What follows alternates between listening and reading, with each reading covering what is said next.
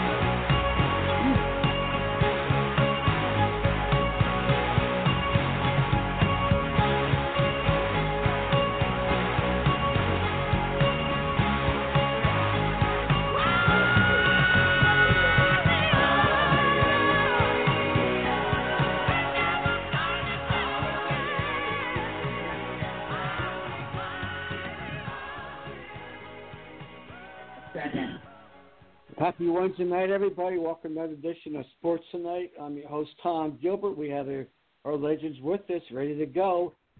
From Sarasota slash the Jersey Shore, Mr. Don Henderson. Up in A-Town, Atlanta, Mr. Roger Hendler. Mr. Roy Cummings here in the Tampa Bay market. And Frank Carroll's spinning the dials. Guys, I'll start off with this. Lightning is playing great hockey right now, 5-1 Tampa Bay over Detroit from the Amalie Arena. There's a certain company down there that has hamburgers down here. Every time the Lightning would score 4 or more goals, they get a free hamburger from the fast food establishment. So it looks like the fast food establishment better start getting some hamburgers ready. This hockey team's for real. Gentlemen, good evening.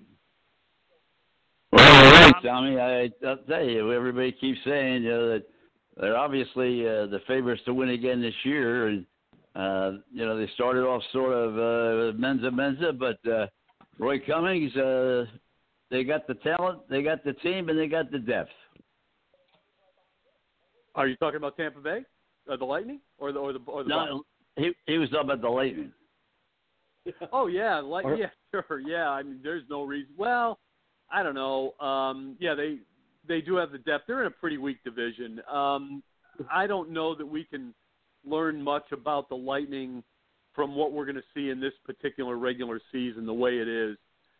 They are clearly probably the best team in the weakest division, I would think, in the NHL this year, the way they've restructured it for COVID. They started off with Chicago, and those were 2 easy wins before Chicago kind of found its footing. And, now they're beating up on Detroit, which is clearly in a rebuilding mode, much like the Blackhawks. They just got done beating up on Nashville, which is in a rebuilding mode. They're not really ready to contend at this point. So we'll see. The Lightning look good. They look good against bad teams. That's good for them. Take advantage of it. But we won't really know what they're about until we get to the playoffs. You give them credit. They're doing well without one of their key players, and Nikita Kucherov. They've lost a couple of bodies because of salary cap issues, and so they're plugging along. But I don't know that I'd read too much into beating up on teams like Chicago, Nashville, and Detroit. I think we'll know more about Tampa when they face Dallas and actually Florida, which has been pretty good. So we'll see. But right now, yeah, they're doing their job and winning as best they can. Roger. Yeah, well, the up here, or I should say up north, everybody's excited about the Flyers, Roy, and I'll tell you what, they've got a lot of depth, and some of the newer players, the younger players, have really stepped to the top. I'm sure you guys have noticed that. Mm-hmm. Yeah, the Flyers are, to me, one of the more intriguing teams in the NHL this year. We saw them start to develop last year into a contender and a team that could give you some fits, and they carried it on through the playoffs and made a bit of noise there, which is great. And here we are now in this season, and they are a strong team. Nice big game against Boston for them tonight, they're playing very well. They're healthy, which is good. I've always liked their coach, Alain Vigneault. I think that's a team to really watch. And seems like these are going to be they're in for a good season in Philly, that's for sure. Yeah, Roy, hockey and basketball have to take a step back because this is the week that everybody looks forward to. You're right in the heart of it in Tampa, Florida, Raymond James Stadium, and the two best quarterbacks of the season right there ready to play. First of all, your observations about the game, and then we'll go specific. Yeah, it's obviously it's a classic matchup of the greatest quarterback of all time against arguably the greatest quarterback of this time. I think Patrick Mahomes is head and shoulders above everybody else at his position right now, including Tom Brady. He's a better quarterback than Tom Brady right now. But does that mean he's going to win on Sunday? I wouldn't go that far. Look, the loss of those two tackles for Kansas City is really going to require the coaching staff for Kansas City to come up with something special, I think, to avoid the pass rush and get the ball out on time and to be the dynamic offense that they want to be. They're either going to have to throw it quickly, chip somebody, maybe a combination of both. And, I believe Patrick Mahomes, after 2 weeks of rest, is going to be fine in terms of his ability to scramble, with that toe. But that sore toe has been there for a while. It's one of those things that probably isn't going to get a whole lot better until he's got 2 or 3 months to rest instead of 2 or 3 weeks. So it's a very good matchup. And, you got a couple of X factors. Who's going to be the better team defensively, I think, is going to really determine who wins this game. I expect both teams to score. I expect both teams to score 25 points or more. The question is who's going to come up with the big plays defensively to get somebody off the field at a crucial time, take the ball away, and set your offense up for another score that maybe you didn't expect to get. Somebody's going to have to steal a possession here, and I think the team that does that is going to end up winning. Tommy? I still think, Roy, special teams are going to be the key. Remember years ago, the Jets and the Giants and Buffalo Bills came down to a field goal. The Scott Norwood wide right. Now that started Buffalo's troubles, could not win the big game. I think my view in this game is going to be the special teams, the punting, the blocking, the running back, the kickoffs, and that. And most importantly, it's going to be the field goals, because that's never a given. It might be raining down here in Tampa for Sunday, crappy conditions. Might be playing in the rain, and the field goals could be your best friend. Yeah, you're right, Tommy. It could be. I mean, obviously, a lot of games come down to a field goal, and infamous. It was Raymond James Stadium where obviously Scott Norwood missed a field goal that could have won it for Buffalo over the Giants. Giants win, and surprised a lot of people because it didn't look like that was going to happen. But and now we're in an era now. That was an era where you seldom, if ever, saw anybody miss a field goal.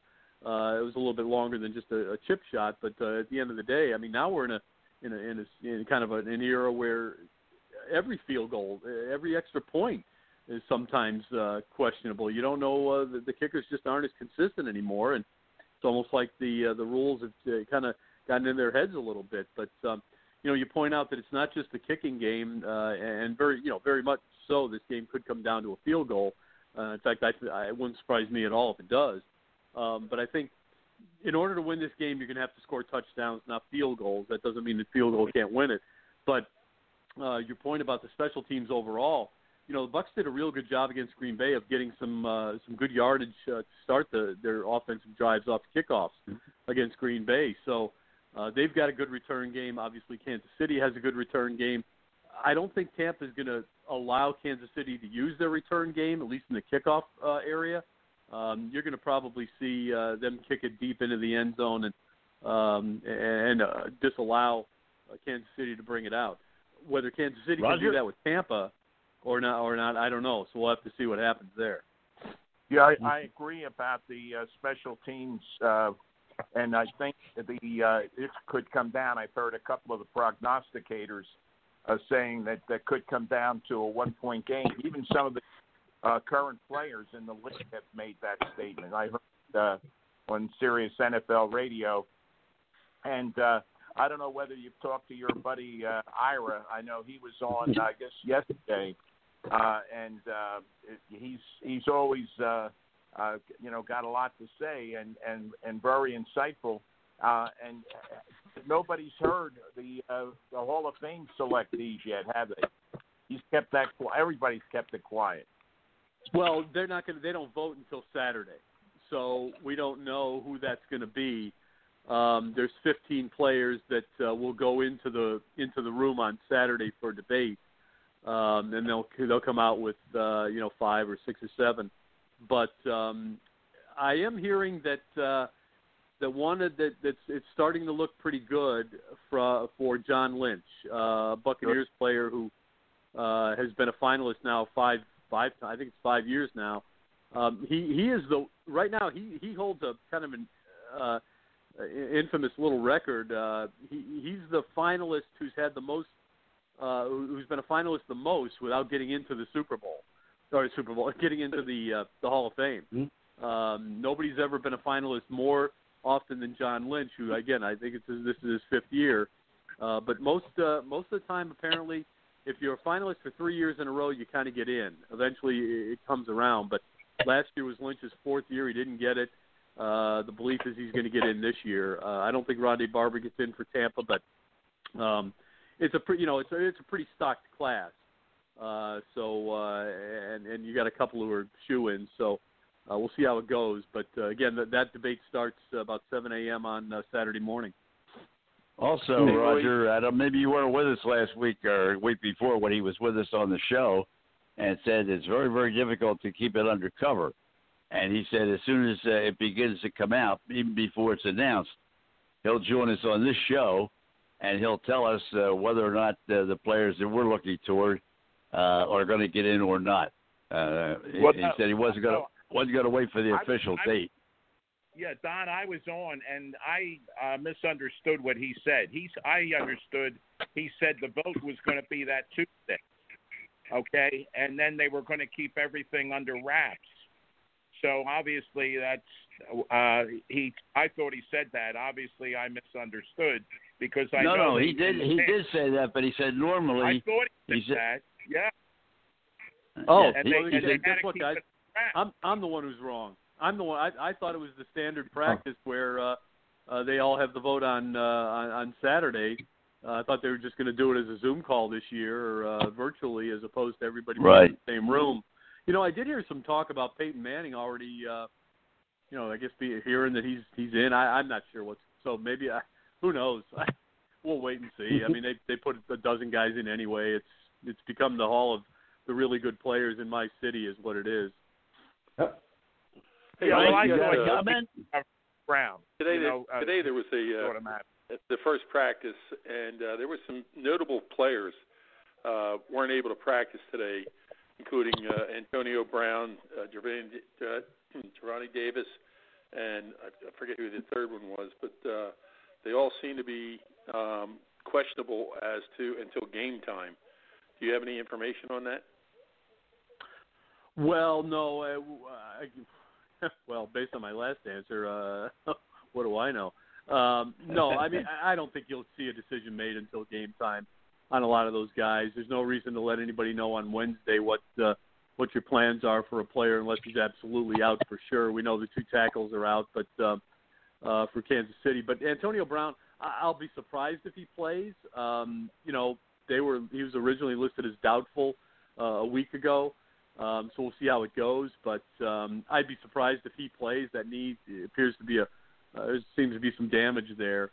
But again, you've got 2 weeks to get these guys ready. So, stranger things have happened. I think right now, to be honest, I think the bigger concern, health-wise, guys, is the fact that 20-some players were in line to get a haircut from a guy in Kansas City who ended up getting the virus, and I think they got him out after about 3 or 4 or 5 guys, but apparently everybody was in the same room waiting to get their hair cut or something or close to it, and there was a little bit of concern about whether Kansas City's if anybody's got COVID now. So believe me, I'm sure the NFL will find a way for those guys to miraculously somehow be healthy come Sunday, no matter what. But that's an interesting story at least. But in terms of injuries, Roy. Go ahead. See. I'm sorry. I didn't want to cut in on you. No, go ahead. I'm done. Story. No, it is an interesting story, and I heard that the Chiefs had gone right by the NFL protocol. The guy was in there every day in the week, and they checked him at least once every day, and then he came out negative. But then all of a sudden he's got it because you never know. I mean, it can surface. And, hopefully I guess 2 of the players have been put on the COVID list. But if they are tested negative up in, I guess, till Sunday, then they can play if they're negative. Yeah, probably so. And, I know it's interesting. Look, I don't know the details behind the story. I just know some basics. But it's kind of funny how, a barber comes in to give haircuts to 20 guys on a team, ends up with COVID. Did anybody ever, suspect that maybe he got it from one of the players? Anybody think that's good thought. As you just said, he's tested negative. All of a sudden he comes in, he leaves, comes back the next morning, he's positive. It's like, wait a minute, maybe he got it from the players. Right. Well, hopefully it's a false positive. That's all they can hope for is a false positive. Yeah. Tommy, go ahead. Tommy, It's your turn. No, that's all right. No, it's just a big game down here in Tampa, and it's people down there. I was down for the hockey game, Roy, on Monday night. Saturday night. Well, the Tampa mayor informed me you have to wear masks down there, and a couple eating establishments on the way to the arena, people were sitting outside with no mask on there, not 6 feet away. So, hopefully everybody's going to the game festivities. Wear your mask, please. It's not a laughing matter right now, like everybody's been telling. You're right. Yeah, I know there's still a lot of tickets available, so I'm sure it will be a sellout. But it's interesting how a couple of days before the game here, I think you can still get tickets for it. I don't know if everybody that gets a ticket is going to have to test negative or not, or I don't think they will have been vaccinated, all of them. I think some of them certainly will have been, because a lot of them are, well, I know there's 7,500 or 750 healthcare workers from Tampa Bay that are going to get to go. But, yeah, you're right, Tommy.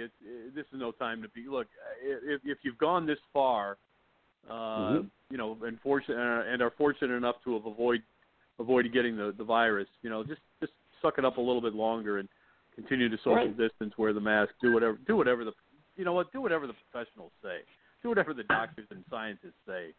I don't know why that's so hard for some people, but apparently it is. Roy, the Outback Bowl followed the procedures that the Bucs were going to use, and that is they were going to take temperatures first. If you don't have a mask, you don't get in. And as you could pass the first temperature before you get into the stadium, you take another test. So that's how they were going to try and keep as many people as possible from getting it. Yeah, that's good. Look, believe me, I think the NFL is going to have a very strong protocol here, and I'm sure they're going to stick to it. There may be some arguments from some people over it, but I think at the end of the day, look, you just got to be safe and you got to be smart. Not everybody's affected by this virus in the same way. Some people don't, never even know they have it. Other people, let's face it, other people are losing their lives over it. So it's not something to be playing with, So I'm sure the NFL will have, because that's the last thing you want. Believe me, the last thing you want is for this game to go on, be a great game, as I expect it will be, and then find out 2 weeks later that 38 people went to the game, got the virus there, and now they're struggling. So you don't want that. No, Roger. Everyone. No, you're exactly right, Roy, and it's going to be interesting to see exactly what does happen and how things evolve coming up to Sunday. Hopefully, in the next couple of days, everything will be pretty good shape when it comes to the COVID. But I think you're right, Frank. I think that was good to follow what the Outback Bowl did, because and that's the thing. You go into a doctor's office or you go any place, you have to a lot of restaurants, you have to have your temperature taken. What's the deal? I take mine at least once a day in the morning, and a lot of times morning and night, just for my own. Well, you guys talk about the Outback Bowl. I was there, guys. You had to take a, test, and then you had to go on the app to try to figure out if you pass this test. If you pass this test, you have to leave the stadium area. Luckily, I passed it, and I had the test 2 weeks before the Outback Bowl game. And guys, it felt weird not being with you. It felt weird to be in that stadium, and I thought I was locked up being a bank teller for 3 hours at the football game. That's how protective this, the building. I mean, the bowl was itself. But fellas, we've gone over every bit of the Super Bowl preview, and Mike Kerns of the Philadelphia Daily News, and one of the great writers in Philadelphia for such a long period of time, is ready to go to talk about John Chaney. And so, Roy, I want to thank you, as we always do, the first half hour, and we'll kick this game around, I know, all next week. Yes, we will, and I'll give you a quick prediction, guys. I see it's 33-28 Tampa Bay. That field goal, I think, is going to make a difference somewhere. So 33-28 Tampa Bay, guys. That's how I see it, and so it'll be interesting and fun to break it all down next week. So have a great week. Enjoy the game, guys. Enjoy the game. Thanks, Roy. And we'll do it again next week. Okay, Roy. All right, we'll switch over now to a little bit of basketball conversation, as Mike Kerns is on the line with us. And Mike, of course, such a long period of time with the Philadelphia Daily News, also did the Daily News show on NBC Sports Philadelphia for a number of years. And Mike Kerns, we lost a legend in Philadelphia last week. Don, as you know, he retires the term one of a kind. And the thing I always throw out is when Dean Demopoulos, who was a longtime assistant with him, got the job, John turned to him and said, "Don't look me up in the dictionary. You won't find me there." And it's the truth. I mean, and you try to explain to other people. I've been trying to do it for 4 days now. I went back and read like 3 stories I had done on him that people, commenting on from years gone by, and the stories never end. I mean, I probably should write a book. I tried to talk John into it a couple times, but he truly was.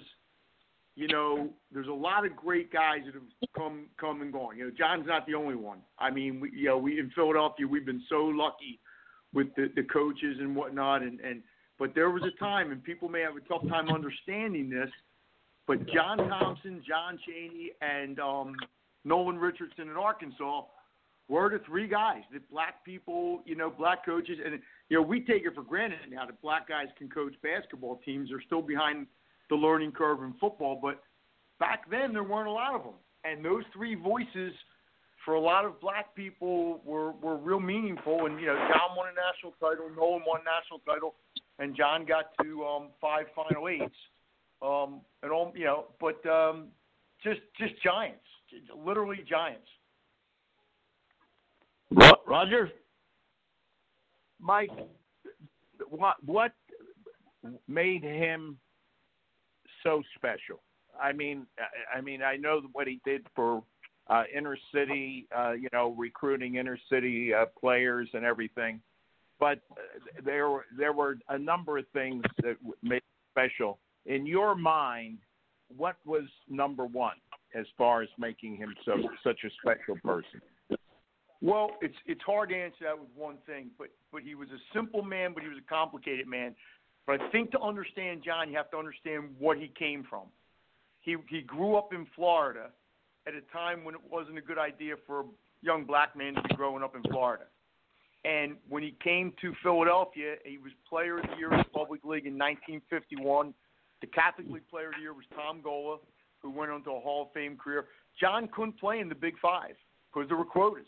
He had to go back to Bethune-Cookman. He couldn't play in the NBA, so he had a great career in the Eastern League, and then he became an educator. And I think he saw himself first and foremost as a teacher who would have stayed a teacher at Chaney University. He was Teacher of the Year in Pennsylvania in 1979, but they didn't give him tenure. And when he wound up at Temple, it was like the perfect marriage because they both had the same mission statement. We're going to try to lift up those people who maybe need help getting lifted. And it wasn't a popular stance to take a lot of times. But that's the way John felt about it, that he wanted to – he didn't want to be like the crab in the basket that kept trying to pull people back when they tried to get out.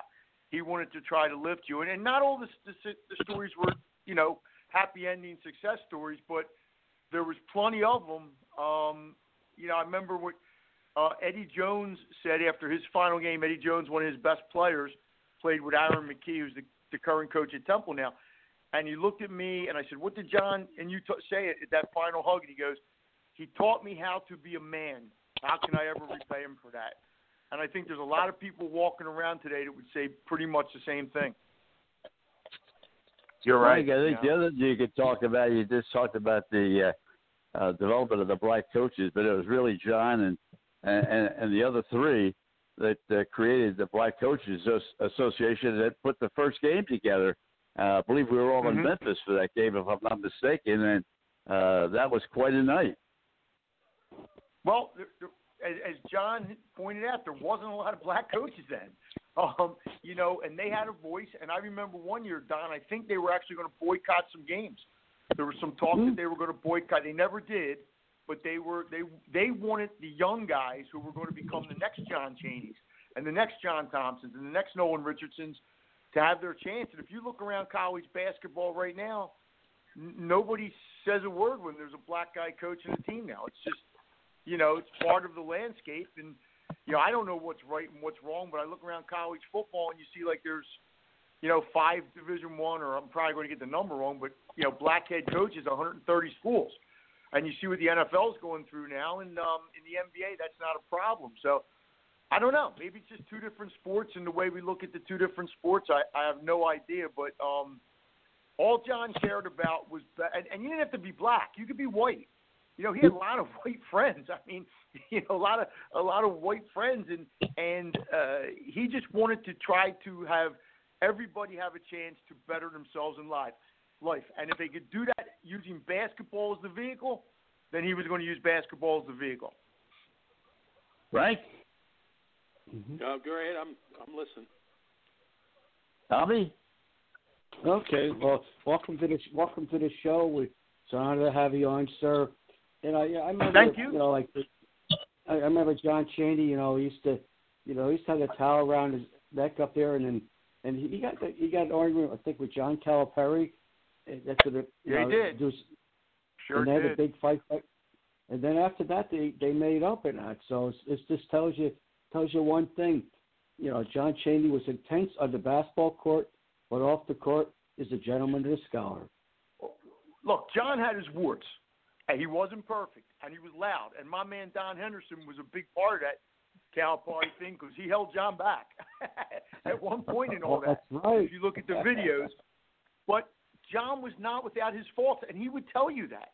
He knew he called the commissioner of the A-10 that night and says, I screwed up, only he didn't use the word screwed. And then, 10 years later, there was the incident against St. Joe's with Goongate where John was wrong. He sent a player onto the court to intentionally foul because of what he thought was something that was wrong at the time. And I told him, I said, John, you were wrong. You messed up big time. But if you took the good, it's so far outweighed the bad. And again, a lot of people did. When I first was told I was going to cover Temple in 1991, I didn't want to cover Temple. And my boss said to me, he goes, no, more things will happen up there. Because I had covered Villanova for a year. And he was absolutely right because I was afraid of that angry big black man on North Broad Street. I really was. And when you got to know him, and as Don will attest to, and not everybody did, but most of us did, he was a teddy bear. He really was. He was, he was a teddy bear. But, man, on the sidelines, he could be an SOB. And everybody knew that. But you knew there was that. I used to hear him talk about referees. Some referee that he would be yelling and screaming at, and he said, I love that guy. I know. I'd get on phone calls with John where he would scream at me for 15 minutes. And then 2 minutes later, we'd be laughing. And that was just John. He was, as I said, a very simple person, but a very complicated person at the same time. Mike, you named two of the three. The third time, I would just say, is when he had the unfortunate I think he got suspended for one game as too. We were in the plus. Remember when they called that foul with no time left in the game? I'll never forget that. Well, I didn't cover the team then, Don. So but he did put his hands apparently around the neck of the GW coach, which you can't do. I mean, look, he probably should have got suspended for a lot more. And if it was nowadays, he probably would. But again, I'm not condoning what John did. There was times when John, but like I said, most of the time, Rick Brunson once said to me, he said, don't listen to how Coach Chaney says something. Listen to the words. And it's the truth. I went back and watched one of our Daily News Live Christmas Eve shows that were just memorable. And you listen to John, he was talking about politics. It was just after George Bush had gotten elected. And he wasn't a big fan of Republicans, and but he would talk about this and that and what was going on in the world. This guy was really intelligent about a lot of things, but because he huffed and puffed and all that kind of thing, you thought, oh my God, his bark was worse than his bite, but his bite could be pretty good sometimes too. Mike, you and I will remember the night that he and Gary Cobb got into it towards the end of the sports writers banquet. Oh yeah. It was a one thing about John. Roger. The one thing about John was, if he thought something was wrong, whether he was right or not, most of the time he was right. But whether he was right, he was going to let you know about it. And he was going to let you know about it in John Chaney's way of letting you know about it. And, Don and I were certainly there for, the better part of a decade, I guess, at least together. And we saw a lot of that. But we also saw the times where he'd go to the bar at the Dayton Marriott and buy drinks for everybody in the crowd, and people he didn't even know would come over and talk to him, and things like that obviously the normal fan can't get to see because they're not there. Right. But he had a heart of gold. He really did. And I saw him a couple times send his director of basketball ops, John DeSango, his right-hand man, over to the Reading Terminal Market with coats, that Nike had given him or whatever. He had just had coats laying around because he'd seen a homeless guy over there. And he would say, John, take these over to that homeless person. And all coaches do that. I'm not saying, look, the Jay Wrights of the world, the Fran Dunphys of the world, the Phil Martellis of the world, these are all men that do a lot of really good things for young people. But John just did it in a way that was different. It was John's way, and there's never going to be another, from the matchup zone to the 5 a.m. practices to the Armani ties to to this, that, and the other, and there'll just never be another one like him. And I was just so thankful that I got to experience that probably as well as any writer in Philadelphia. Mike Kerns, our special guest in this 50-minute segment. And Mike, maybe lastly but not leastly, I know other guys will have a last question too. I don't think people around the country, I'm talking now, even the basketball people, even the great coaches, and I'm talking about Bobby Knight, who he had such a great relationship, Hall of Fame. Bobby Knight brought the team in for his Hall of Fame. I mean, it was so bad. The Sharks and the great games we had in Vegas and the great games they had between the two men. But nobody, I don't think anybody realized what he worked with. I mean, I'll just touch on it quickly and you can amplify. I mean, he had a little office with a TV set and a tape recorder. I mean, and one other coach. He had nothing. He had basically an office in the basement of McGonigal Hall that had 5 guys: Jim Maloney, Dean Demopoulos, John DeSangro, Miss Essie Johnson, his great secretary, and John had a little room in the back, and he would answer the phone sometimes if you called. I mean, I can't make this up. He had 4 or 5 McDonald's All-Americans in 25 years, and one of them left early because he only stayed a year. John just had a knack for playing a certain way, getting his kids to play a certain way. I remember one time he looked at me when some of the Temple people were complaining about the style of play, and I said, well, that style of play got you to 5 Final Eights. I said, that style of play is the reason no school wants to play you in the NCAA tournament. They just don't. And John looked at me one time, he says, Mike, if I played real basketball, I'd be fired in 2 years. And he knew.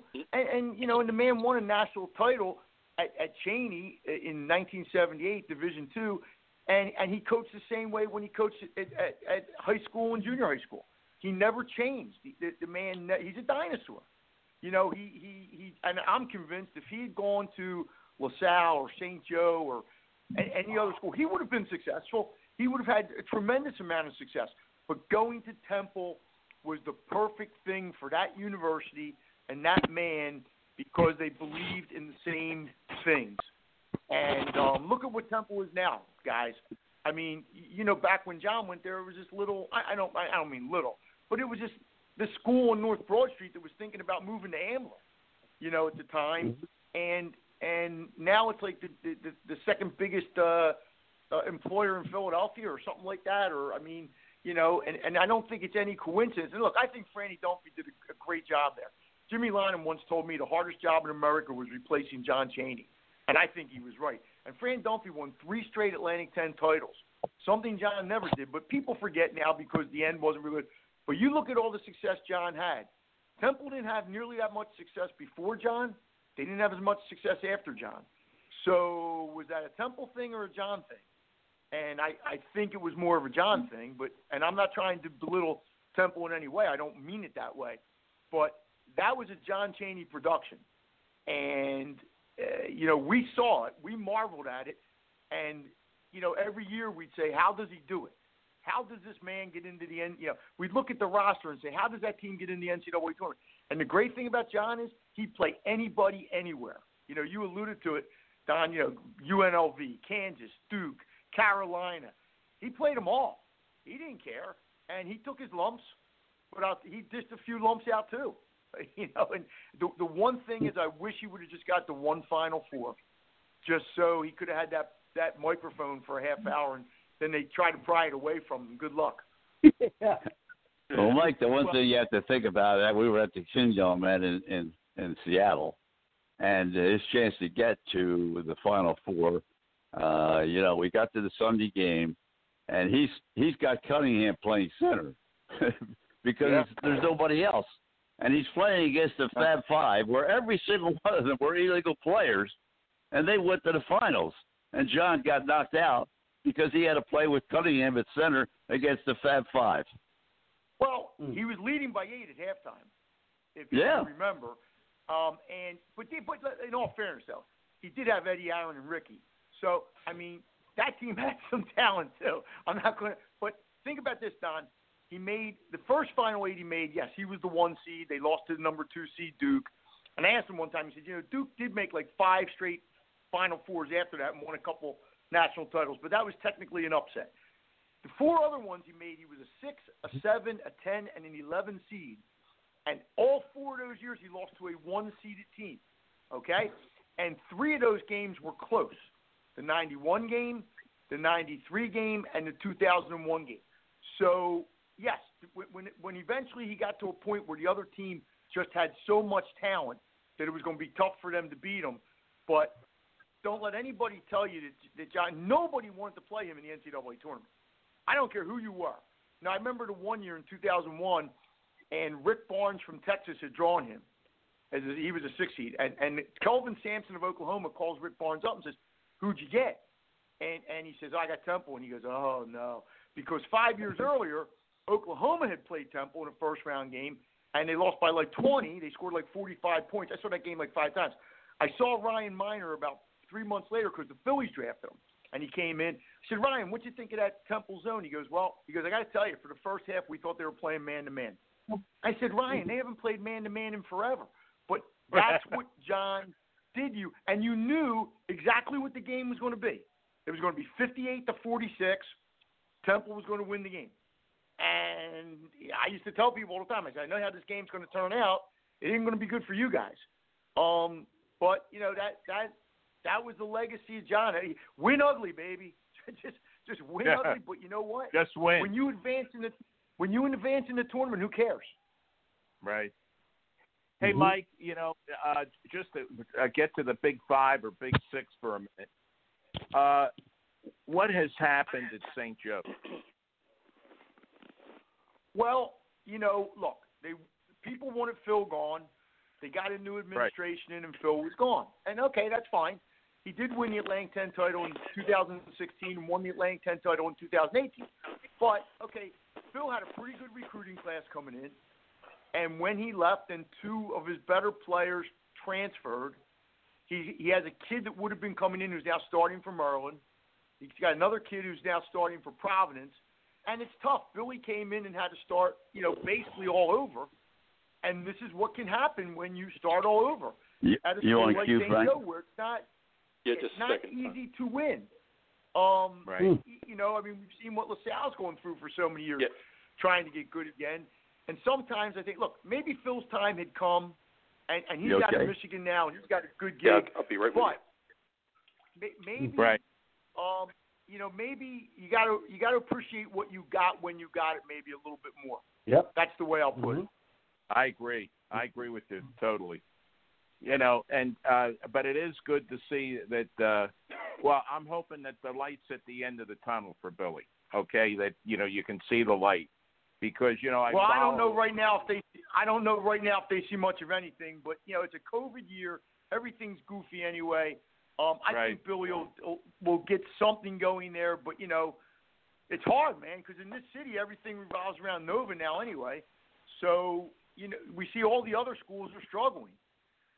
And I mean, Ashley's making LaSalle a little bit better, but it's hard, man. It's hard because Villanova just overshadows everything, as well they should. Yeah.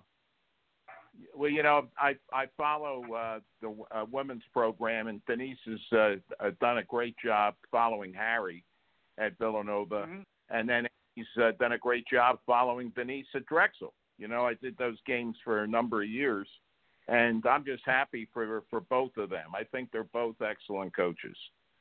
So we have a lot of good coaches in the city. We always have. There's Mike, we talked about John Chaney. We talked about Temple University, and of course Roger is a graduate of Temple and went there for years. And but we didn't mention Dr. Peter Lee, of course. I mean, of course, we got the Lee Career Center now. I mean, you got to mention a little bit about Dr. Peter Lee, of course, because he's the one that took the bull by the horns and brought John Chaney in out of Chaney University. And he was really spearheaded the athletic program all the way up and down the line, not just football, but he spearheaded John all the way through. Yeah, well, I mean, look, when he hired John, around that same time, he hired Bruce Arians, right. You know, to replace Wayne Harden, which was you were replacing, you know, kind of like a legend, right. In that regard. I mean, Wayne's in the Hall of Fame. The only criticism I would have of Peter over the years is he never put enough into the football program, and he took it for granted. And the football program was always dwarfed by John, you know, which it was going to be. But John got it done. This is another thing that people don't realize about John. He got it done on a shoestring. I mean, you know, it wasn't like he had the budgets of some of these other schools and things like that.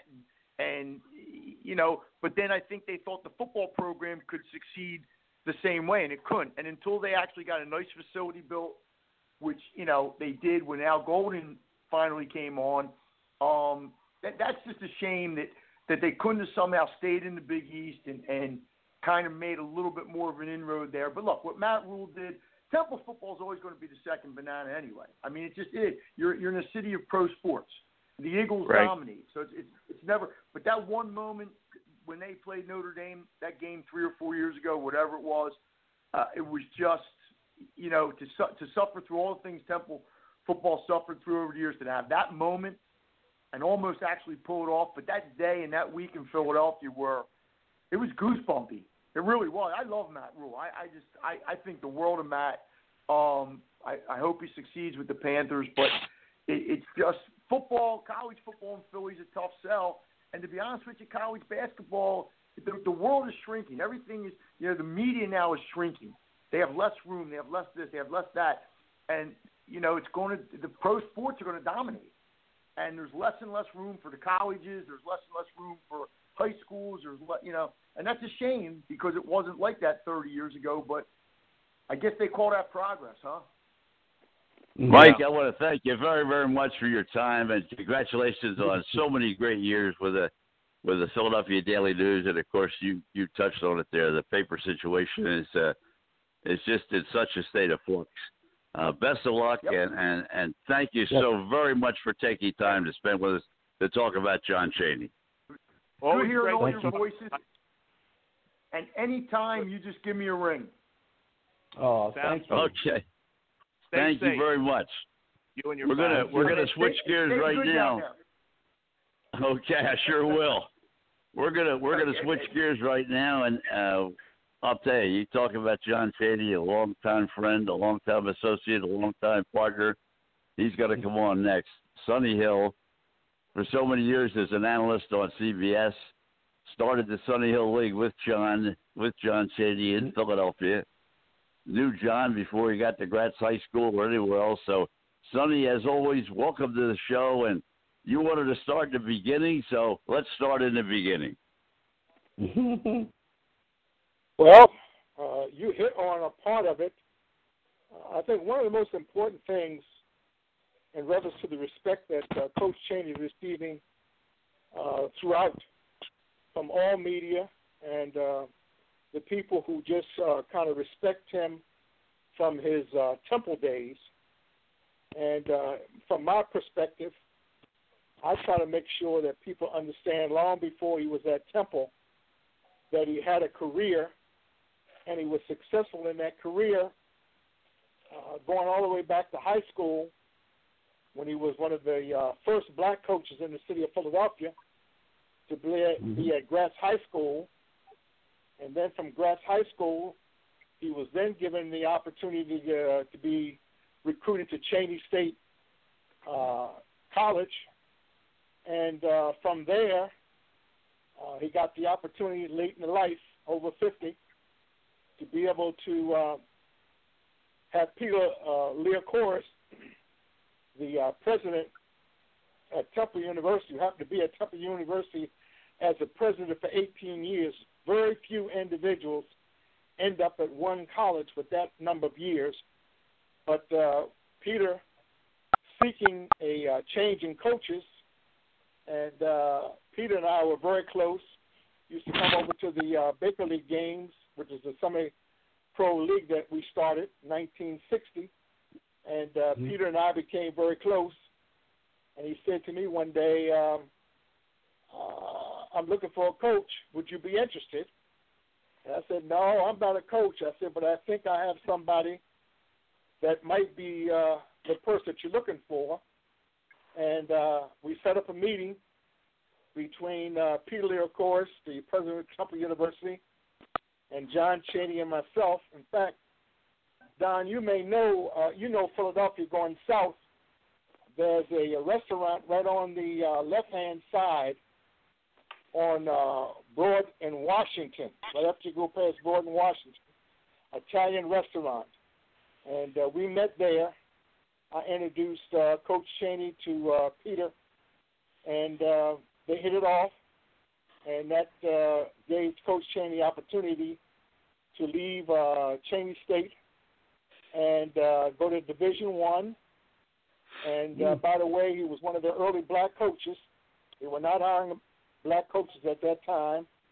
And he was the second black coach in the city of Philadelphia in the Big Five.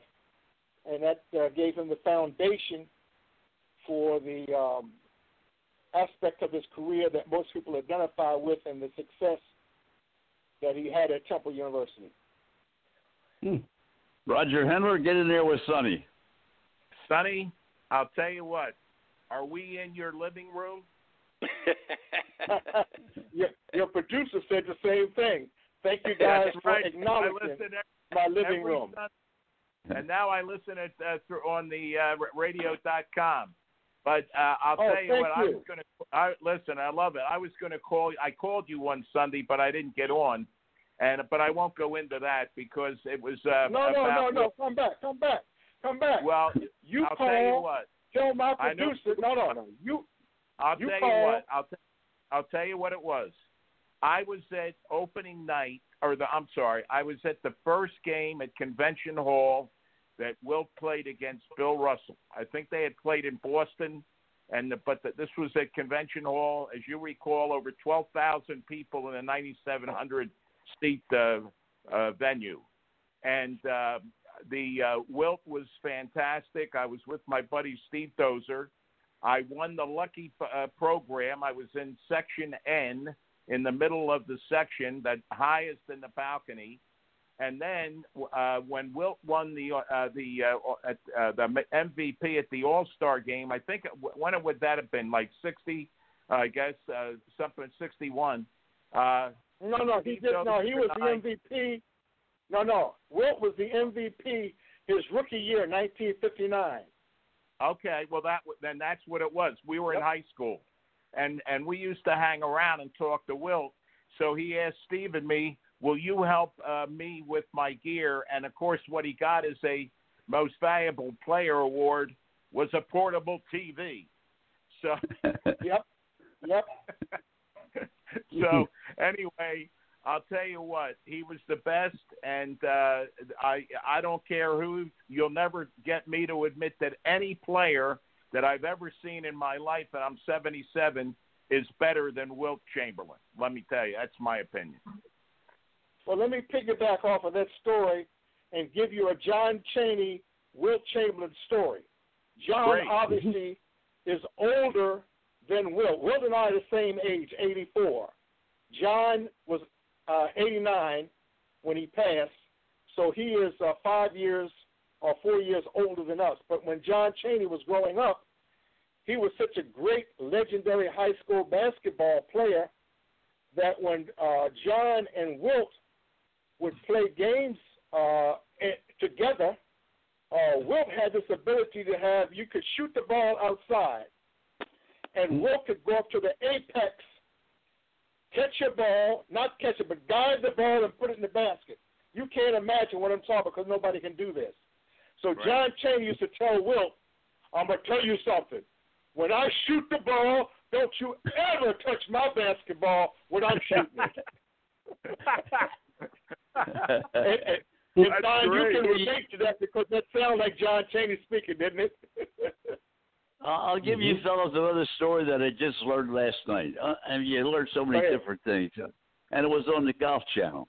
It was on the Golf Channel, and Bill Russell was being interviewed for an hour show. And he talked about Wilt and talked about himself, talked about his career. But the thing that he said was, when he came to, people don't understand. He came to Philadelphia with the Boston Celtics because Philadelphia and the Celtics used to play Thanksgiving night. You'll remember this, Sonny. They always played Thanksgiving in Philadelphia, and then they played. I know the story. Yeah, but go ahead. Christmas time, they played at Madison Square Garden. But anyway, all of a sudden, Bill Russell gets a knock on the door at the hotel, and comes to the door. Wilt Chamberlain standing there, and Wilt said, "Bill, I want you to come with me. Well, where are we going to go?" He said, "We're going to go over to my house. My mother, my sisters, my brothers. We're going to sit down. We're going to have Thanksgiving dinner at my house, and then we're going to come back and we're going to play the game." And people didn't understand the relationship between Bill Russell. They thought it was a war. That had nothing to do with it. Right. Well, we're off to another part, but I'll sum it up by saying this. Bill Russell is the master at reverse psychology. Now, Sonny, what does that mean? Russell is older than Wilt. Bill Russell is Wilt's hero. Bill Russell and Wilt became friends prior to Wilt going into the NBA. So what Russell did all the time, he always spoke about Wilt in glowing terms. Oh, he's the greatest, and he's this. And he would eat and he would sleep for a period of time at Wilt's house, and then when Wilt came to Boston, he would do the same thing. So what he really did was he used that to his advantage, and this is what we would tell him all the time. We would tell Wilt this all the time. Why is it that you're not more physical and aggressive when you're playing against Bill Russell? That would be Hal Lear, Johnny Sample. Don't forget the Super Bowl is coming up on Super Bowl III, and Johnny Sample saved the Super Bowl, so there would be no Super Bowl if there wasn't a Johnny Sample. That's another story. So we would always get on Wilt. The fact that you wouldn't play as hard or be as physical against Bill Russell because Russ used reverse psychology. You just spoke of it. Sonny, I want to let Tommy get in here for a second. Tommy, you're in Philadelphia before you went to Cleveland. You saw the Sixers, you saw the Flyers, you saw the Eagles, you saw them all. You saw Wilt, you saw Temple University, and you were a big part. John Chaney was the coach then, and you had a chance to see him just as we did. Oh, this is fantastic. Sonny, thanks for coming on. I'm still a big fan of yours, Sonny. I remember growing up in the Sonny Hill League, and Don did the Sixers games and that. And I still remember the one game broadcast in Baltimore, from the Baltimore Civic Center, right? And this is so funny because the dog, as a hot dog would come out like that, everybody says, "What is that?" I said, "That's a bull mascot." Every time the gun would go off, the dog would bark. I still remember the Sunday to the day I died, but that was so funny. I mean, growing up in Philadelphia, we were blessed to have the Big Five. We were blessed to have all the teams up there. Then you come down here to the Tampa Bay area, right? And then college basketball is not the same, Sonny. They don't have any summer leagues like you have. It's not the same, and it's just very, very blessed that I got to play basketball and watch basketball all my life in Philadelphia. If it wasn't for you and Mr. Don Henderson, I'd be totally lost about following a great game of basketball. And I've been meaning to say that to you for about so many years. I said it tonight, Sonny. Thank you Thank you. You're welcome. Thank you for the comment. My pleasure. Well, getting back to Temple University, in fact, I got a call from Chet Zukowski, who you know very, very well. I worked with Chet for 20 years at Temple University, a terrific guy. And he said, outstanding producer. Outstanding. You're exactly right. Outstanding producer. And he said to me, when you're talking to Sonny Hill tonight, because John and he were such close friends and you're so associated with Temple University, maybe he'll go in and talk to the president, because when Dave Zinkoff retired for the Philadelphia 76ers after all those years, they named a street. It's Dave Zinkoff Street, if you remember that, right by the Spectrum. Yes. That's right. Maybe Temple University would spearhead naming a street in the city of Philadelphia after John Chaney. What do you think? Wow. Well, we have streets. In fact, right there on Broad Street, we have Reverend Leon Sullivan Way. Reverend Leon Sullivan is the former, actually was the pastor at Zion Baptist Church. But most important, Reverend Sullivan is the man that brought down apartheid in South Africa. With the Sullivan Principles, he was the first black to be on the board at General Motors, of all the boards.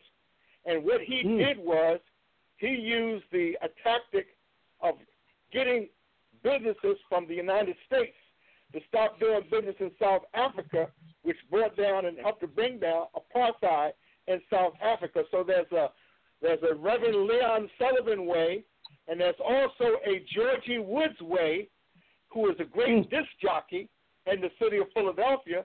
So there's every opportunity for what you are talking about and suggesting that there could be a John Chaney Way.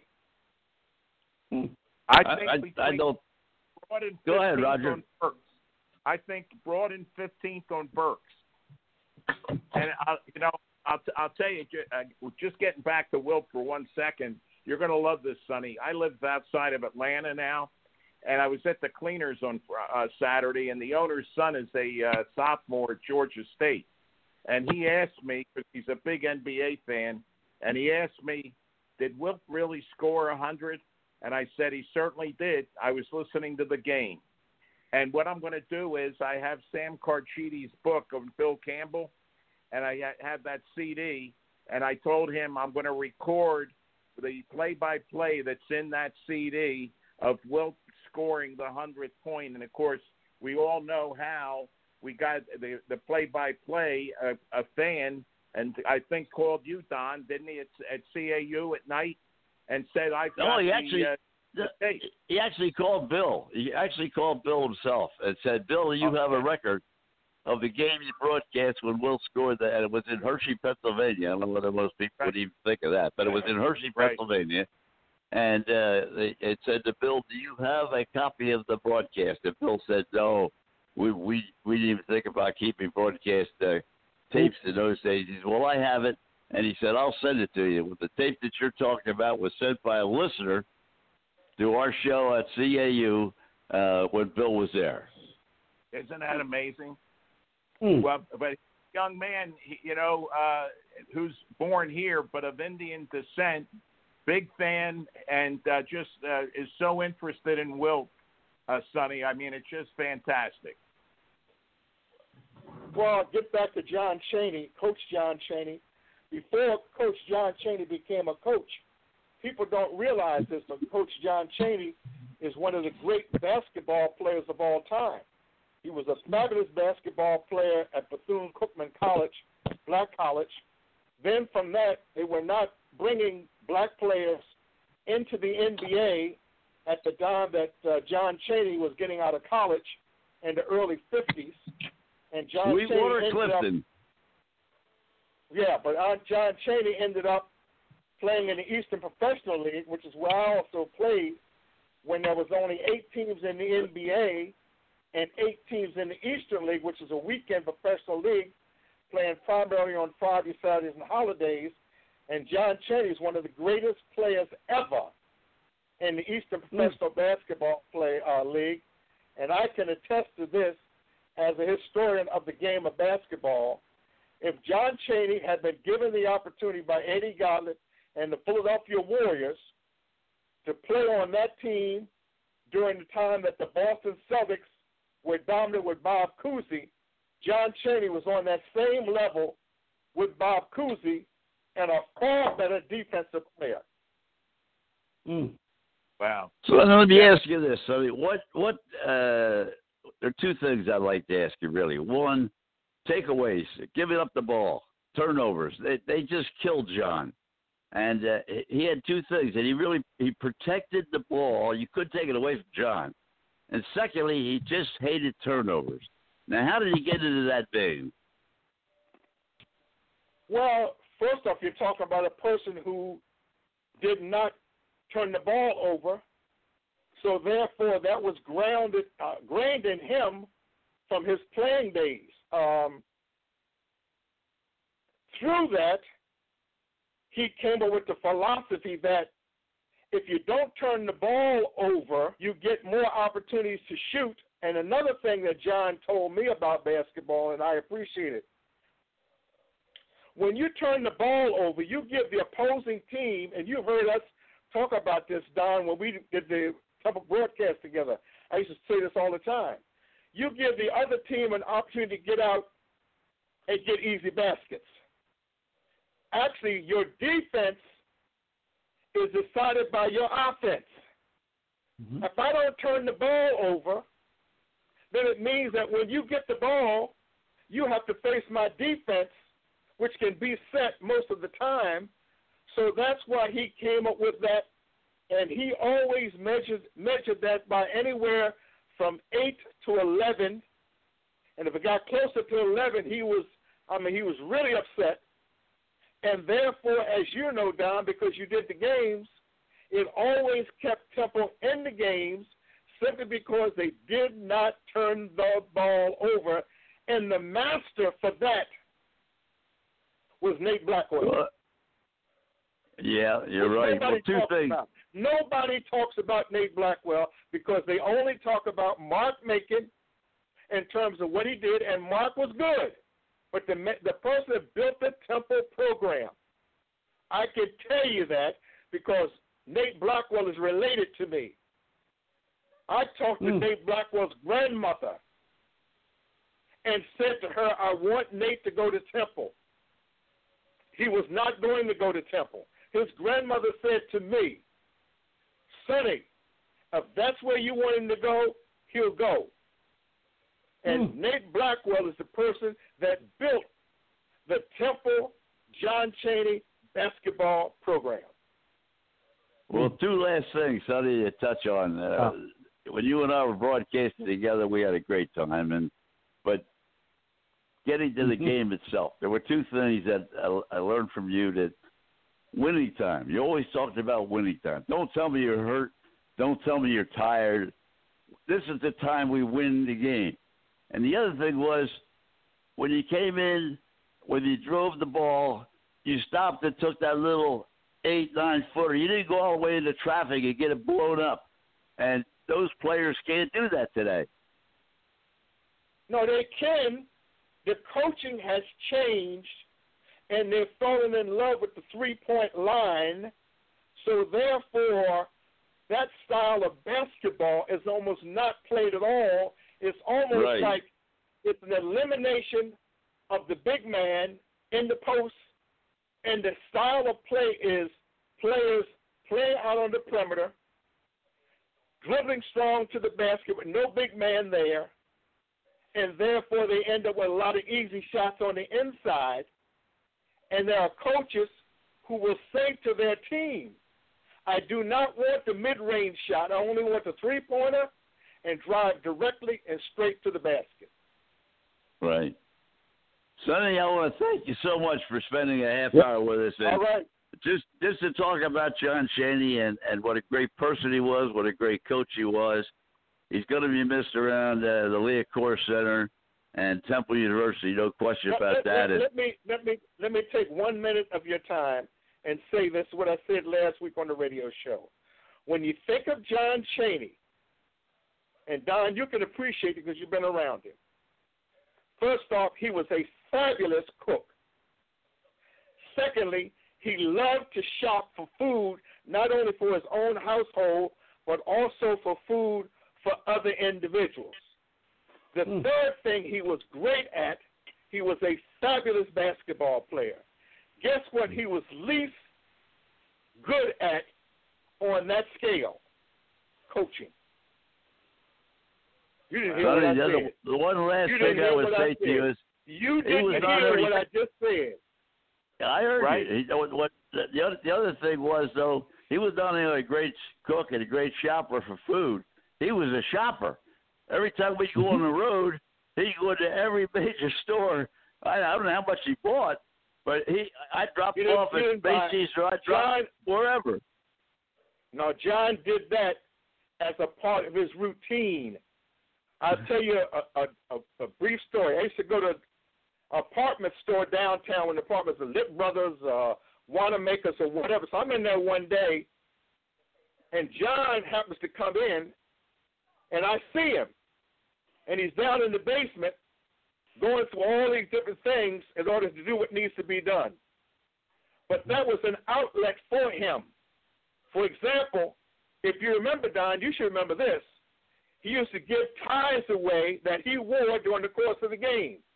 That's right. Wow. So he bought those ties, and he had a lot of them, and that was a part of the John Chaney myth in terms of the fact that he would give ties away to people that he might have worn or was wearing that night for a basketball game. Well, Sonny, thank you so very, very, very much. And I know on behalf of Roger Hendler and, of course, Tommy Gilbert, Frank, we so much appreciate spending this much time with us. And we'll do it again. And take care of the living room. We're going to keep an eye on that one, too. Thank you so very much. Appreciate it. Take care. Sonny, John was a great teacher, too. Well, that's the other thing. People don't understand. He was an English teacher. He was an educator. He was an English teacher. Wow. A lot of people don't know that. You brought up a very good point. That's right. Well, and one of the reasons he left Chaney is that they wouldn't give him tenure. Say it again? I said, I'll catch you in your living room on Sunday, 8 o'clock. Anytime you want to call the living room, you tell my producer, whoever it may be. You just tell them and say, Sonny Hill said that when I call, put me on. Okay, I'll tell him. Remember this. It's my living room.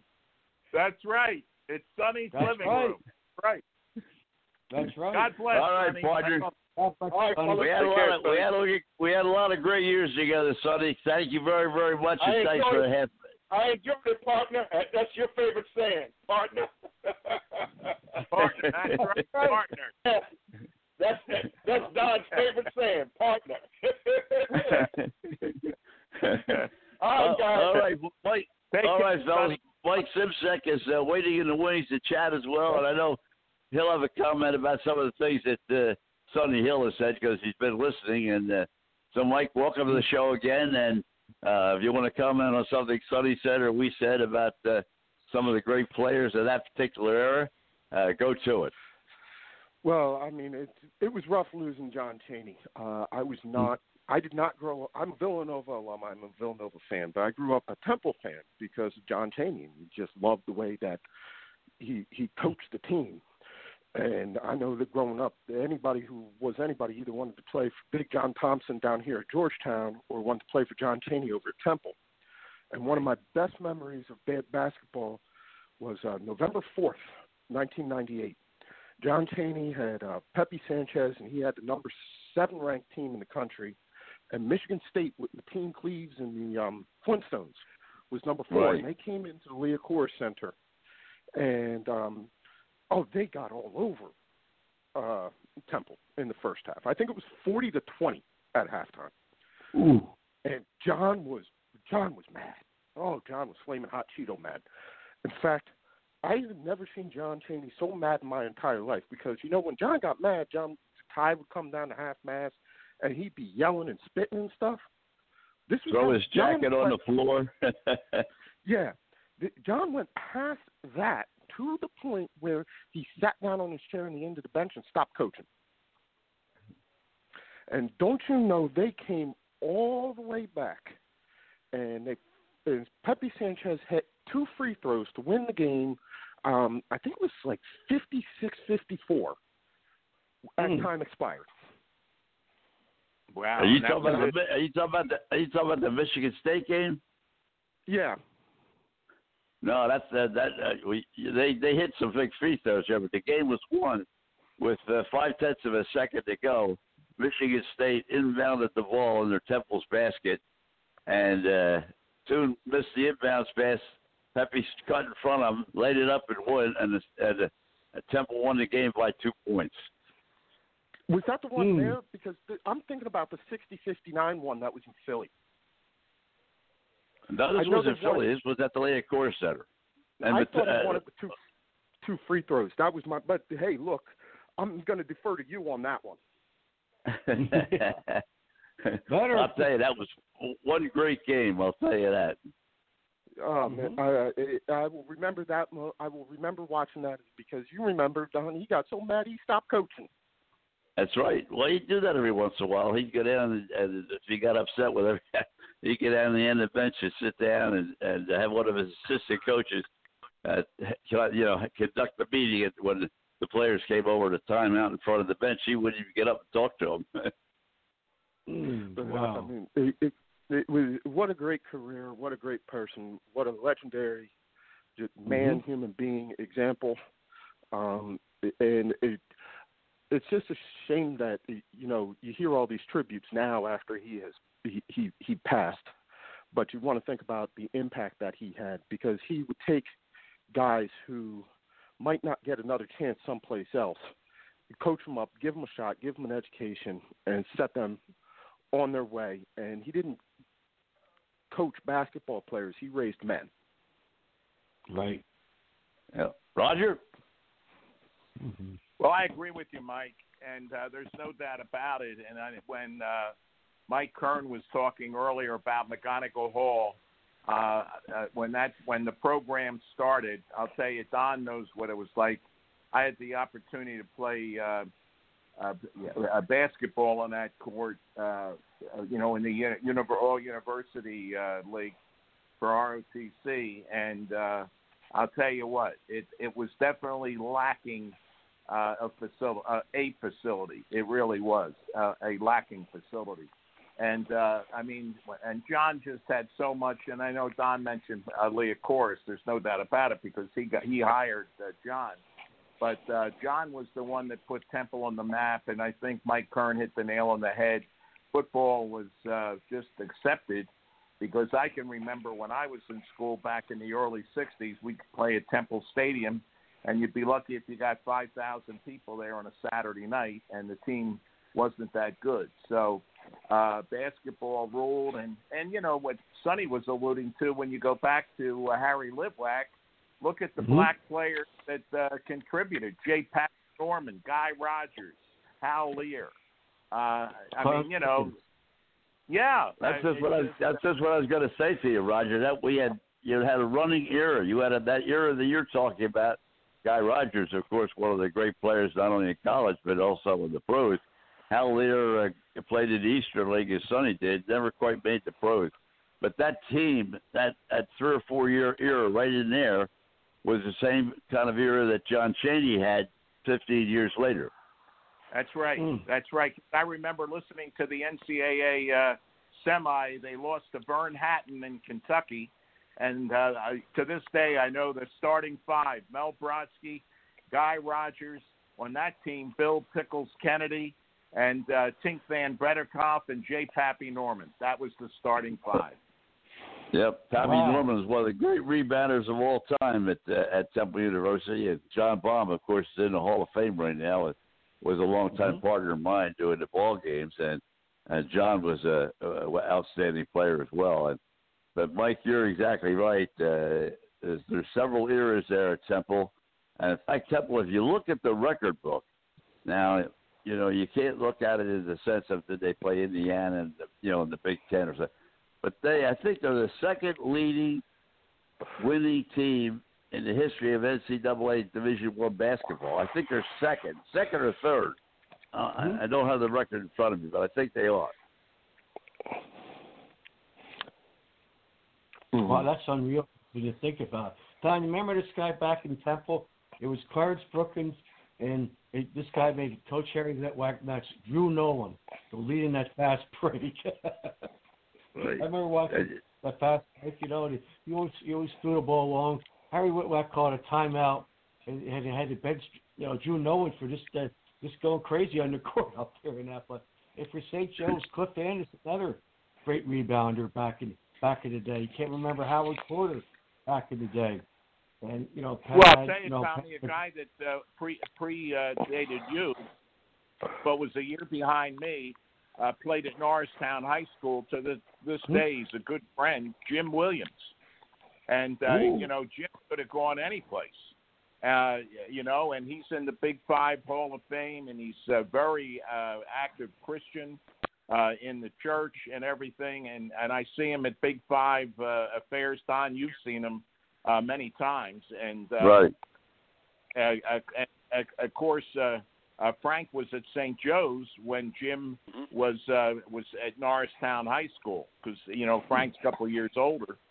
But I'll tell you what, a class act, and that was all in the Harry Litwack period. Now, when Frank was there, did they have a round ball at that time, or was it oblong? No, dirt wasn't dry yet, and they were trying to use what we used was tomato baskets for baskets. Mike, let's get back to you, Mike, and what is happening in the Baltimore-Washington area? The Ravens have been knocked out. Washington knocked out at the playoff, chance to get into the playoffs, and got in there and then got knocked out. What's on the docket down there with the hockey club, the football club, whatever? Well, the hockey team, Tommy, you'll be happy to know they continue to do well. They're tied with the Flyers on points. The Flyers have had a slightly easier schedule than the Caps do, but we'll see them next week. They play 2 games against each other. The Flyers are trailing Boston right now 1-0. So the Flyers have back-to-back games against Boston, and then they follow that with back-to-back games against the Caps. So we're going to see what the Caps and what the Bruins are made of. As far as the football team, the most interesting thing that developed today was a rumor about a 3-way trade, which would see Washington send 2 first-round picks to Las Vegas for David Carr, who would then Vegas would flip those 2 first-round picks to Houston for Deshaun Watson. Now, of course, that's just a rumor, but it is an indication that the football team is definitely in the market for a starting quarterback. And, as far as the basketball team stinks, and, we'll see what happens with baseball when it starts. The Nats have been extremely quiet in free agency, which is a bit surprising, but they still have the salary cap restraint. Well, they still have the salary restraints because of the big deal that they gave. They gave the big deal they gave out last year to Strasburg, and trying to figure out how to re-sign, if they're going to re-sign Scherzer. But I would suspect at some point that they would add a bat sometime soon. They really haven't made any move. They signed Kyle Schwarber, the outfielder from Chicago last week, and that went so far under the radar, I had to remember whether or not Kyle Schwarber was still playing, whether or not it was the same Kyle Schwarber I thought was the one that was the star for the Cubs back in 2015. It was. That's him. Yeah, all offense and no defense. Oh boy. Well, he's coming here after a few down seasons. They signed him to basically a minimum type deal. So, but that was like the big, I guess, one of their big offensive moves this season. So it's been a slow burn in free agency for the Nats. It looks a lot like their plan is. Roger, I see where Atlanta is going to stick with Ryan. There are no rumors that he's going to go anywhere. A lot of quarterbacks are being talked about, but Ryan's going to stay where he's been, and that's in Atlanta. Well, I'll tell you what they have done. They've made big changes in the administration, and Nick Polk was let go. He's been there for years as the cap guy and head of administration, and just a terrific individual. So the new general manager and the new regime is putting their stamp on it. But, Matt Ryan's situation, Don and Tommy and Mike and Frank, the same as Carson Wentz. They would take a big hit, like a $30 million hit, if they were to let him go on the cap. And I don't think they want to do that. And it wouldn't surprise me if they do draft the quarterback for the future, because, Matt's 30, I guess 34, 35.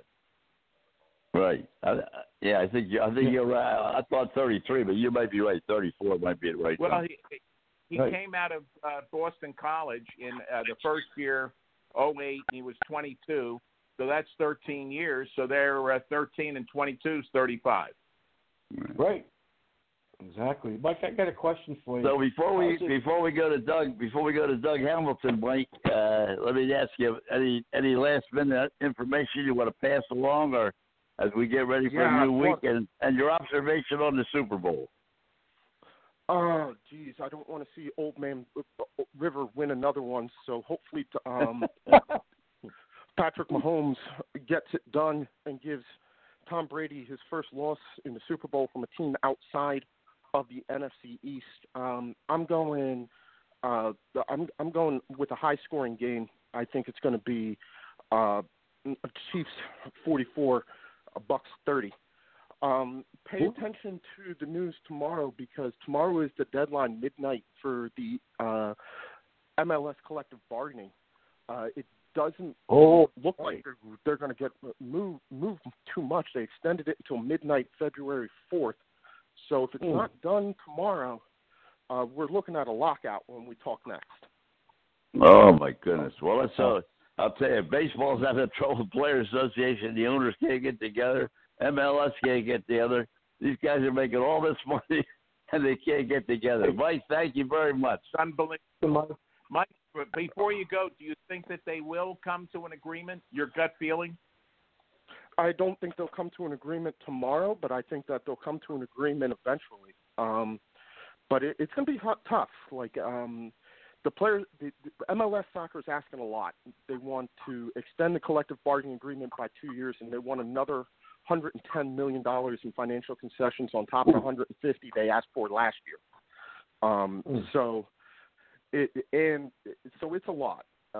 I think they will come to an agreement eventually. But I think you're going to see a lockout at least probably through January. Through February. I wouldn't be surprised if something got done around early March. I hope. Cool. All right, Mike. Thank you very, very much. Appreciate it as always. You too. Take care. Doug, let's bring you up next, and on top of the, we'll start with the Super Bowl with you, because you're a football man as well as a golf man, and. So let's talk, before we talk about the PGA, before we talk about what's going on the golf front out there in Arizona, one of the unusual venues in golf. Let's talk about the Super Bowl. What's your thought? Well, I certainly look forward to watching the game, culminating, a pretty good NFL season, battling through, all kinds of adverse conditions with COVID and injuries and, no preseason, all that kind of stuff. So certainly it'll be a great distraction for me to, not have to think about life for at least, a 4-hour period there. I mean, gosh, I think Tampa Bay playing in its own stadium is tremendous for them. I don't know if the weather's going to be an issue in terms of rain or not. That could potentially play into it. That's the forecast, but in the morning, they're saying now the rain should pass by like 1 o'clock. Okay. I think Tampa Bay is a better defensive team. I think their offense is certainly picked up over the course of the last several weeks. I think Kansas City is a tough matchup for anybody. They can score at will. Tyreek Hill is such a dynamic receiver, and the tight end Travis Kelce is a tough cover for anybody. Patrick Mahomes he lit it up this year and played tremendous for the entire season. I think the running game is just good enough. So it'll be an interesting matchup to see what Tampa Bay can do defensively. But, you can't stop their offense, Kansas City's. You can maybe hope they miss some field goals or he forces a ball in there and throws a pick or something. But, I think Kansas City is the better football team for sure. Mm-hmm. Tommy? Well, I think you're right about that, Doug. I mean, the whole hype down here is, from the quarterback Tom Brady. Bruce Arians did one heck of a job down here, guys. He brought a bunch of no ones to get to this point right now. But I got a feeling, everybody's been saying bucks this to the stadium. But Andy Reid is one of the best coaches in the National Football League. Andy Reid will pull another surprise out. And Tom Brady was beaten in the Super Bowl by the Eagles and Nick Foles a couple of years ago. But I'm going to say Kansas City 20, Tampa Bay 17, because I think the Bucs defense is not that strong. And this Patrick Mahomes he's going to be the next coming of a superstar Joe Montana, guys. That's what I can see. But it's great for the city of Tampa, the people coming down there, the Super Bowl experience that they have been wonderful. What I heard down here, it's great for the city at this trying times for something to look forward to. Go in the city, be a part of it. If you go in the city of Tampa, wear a mask and do 6 feet rule apart. Hey, Tommy, you're right there. Are there a lot of people that are wearing team mask around? Well, a lot of people where the Amalie Arena is, Roger. That's probably 3 blocks away, and I see the Riverwalk. People are walking the Riverwalk. A bunch of college kids came down for the game. There's a bunch of still fans were coming down for the game. And I see various players that they wear the Bucs shirts and they wear the Kansas City shirts. But the downtown's so laid out. They have the in front of our building. They have the helmet of a football of the Bud Light thing, and the posters are up there for Super Bowl this coming week. But Mayor Jane Castor, Franken knows about this. She emphasized, with someone not wearing a mask going at football series or downtown Tampa, they'll be fined $500 on the spot. And at the hockey game on Saturday night, I noticed a couple policemen down there, and they didn't have any masks. They did nothing at all. But, it's just, the people, I'm glad the people in Tampa Bay spending their money, and we still economical impact like the Outback Bowl. So it should be a good game. But, guys, a footnote, Doug, you'll love this.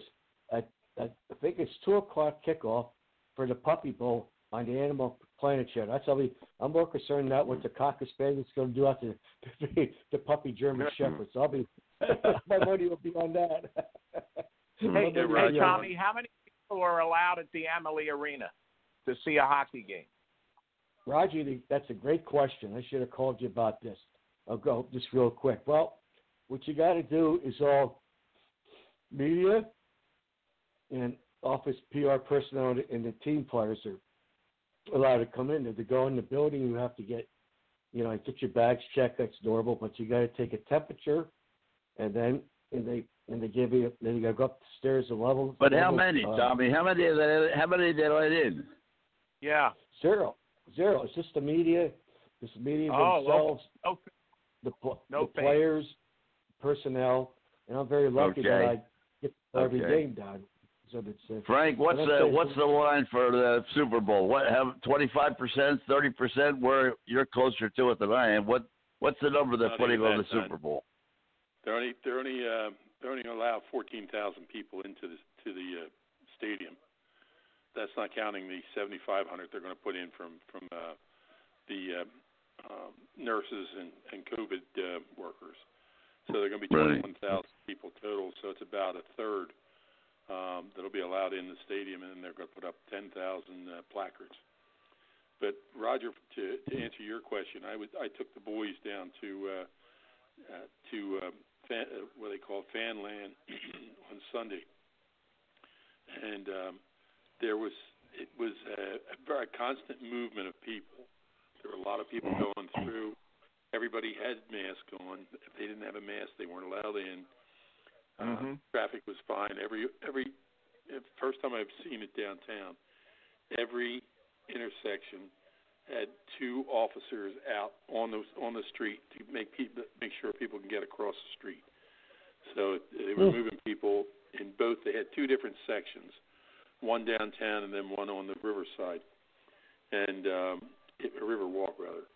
It was a great fun for the boys. They were able to walk through different exhibits and have their picture taken outside with the big sign. But everybody was masked up, walking downtown. And of course, I had to teach the boys. They live out here in the country. That when you go to the city, you don't look up to see the big buildings. You look down to make sure you're not in the dog dirt. Yeah, right. Well, Doug, we're getting a little bit lucky here in Sarasota in the fact that we're going to get Concessions Country Club's going to bring the tournament. Normally it's played in Mexico, but there again, it's only going to be the media and family, no spectators whatsoever.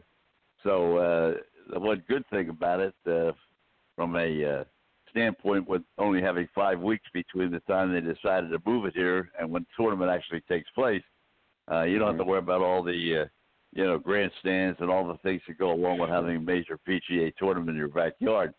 But they are going to hold it here with no people whatsoever. Yeah, that's the circus, as they say, when it comes to town for tour events like that is, it's a tremendous scale of things that have to happen with, grandstands and parking and all kinds of stuff. So there's a lot involved in all that. Hey, Doug, did you get inundated with a lot of snow? We got, I got about 6 or so inches of snow here. It was, just enough to, kind of shovel it. I did it in phases where it was light and fluffy, and then overnight, the one night, I think it kind of changed into a little wetter substance, which made it a little heavier. And, whenever they come through the community here, when they plow, they always, plow all the snow, and it gets stuck at the bottom of your driveway, and it becomes a pain in the butt. So, yeah, it was. Right. Doug, what is your observation? Everybody has a point of view about what happens in Arizona, because that's a completely different event than any other PGA event, even around the world. That's a single item right there. What do you think? Yeah. I think that I think by and large, I think that golf, obviously, as we know it is, it's a game of quiet. It's a gentleman's game. It's by and large, I think you could probably at that level and in general kind of classify it as stodgy to some degree in terms of the litigious and verbose nature of the rules. And I think over the course of time that the powers that be, whether it's USGA, PGA, RNA, all these different people have made some concessions in terms of making the rules easier and hopefully the game easier and more enjoyable. So, I think the waste management event and the typically that par 3 where it's basically just a tailgate party, I think is fabulous for the game. I do. I think it's sorely needed on a more regular basis with regard to they're the most sought after seats there.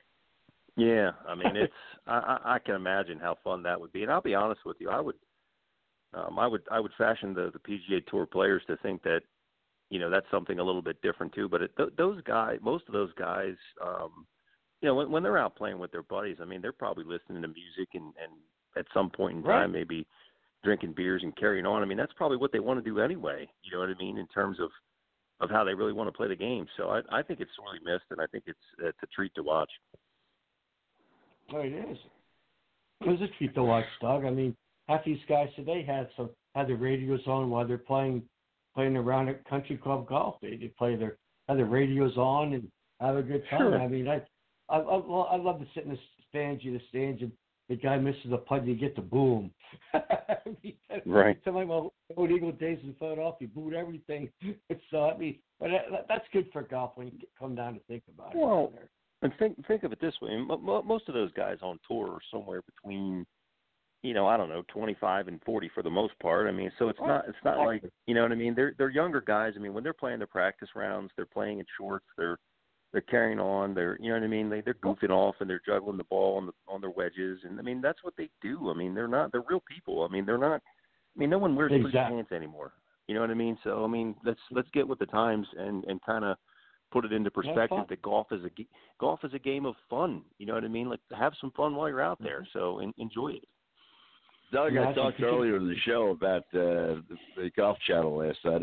I don't know whether you had a chance to see Bill Russell. Did you see Bill at all last night on the Golf Channel? No, I was flipping through the channels. It's really disgusting when you have like 300 and something channels on your package of direct TV and you can't find anything to watch. Well, you know what I mean? You wind up watching a rerun of. He made an interesting point. At least I thought it was. With a number of, in fact, the best interview I've seen in a long, long time. I'll tell you. He plays golf 5 days a week now. And from the day he played his last game of basketball, he's never played basketball again since then in any level. Mm-hmm.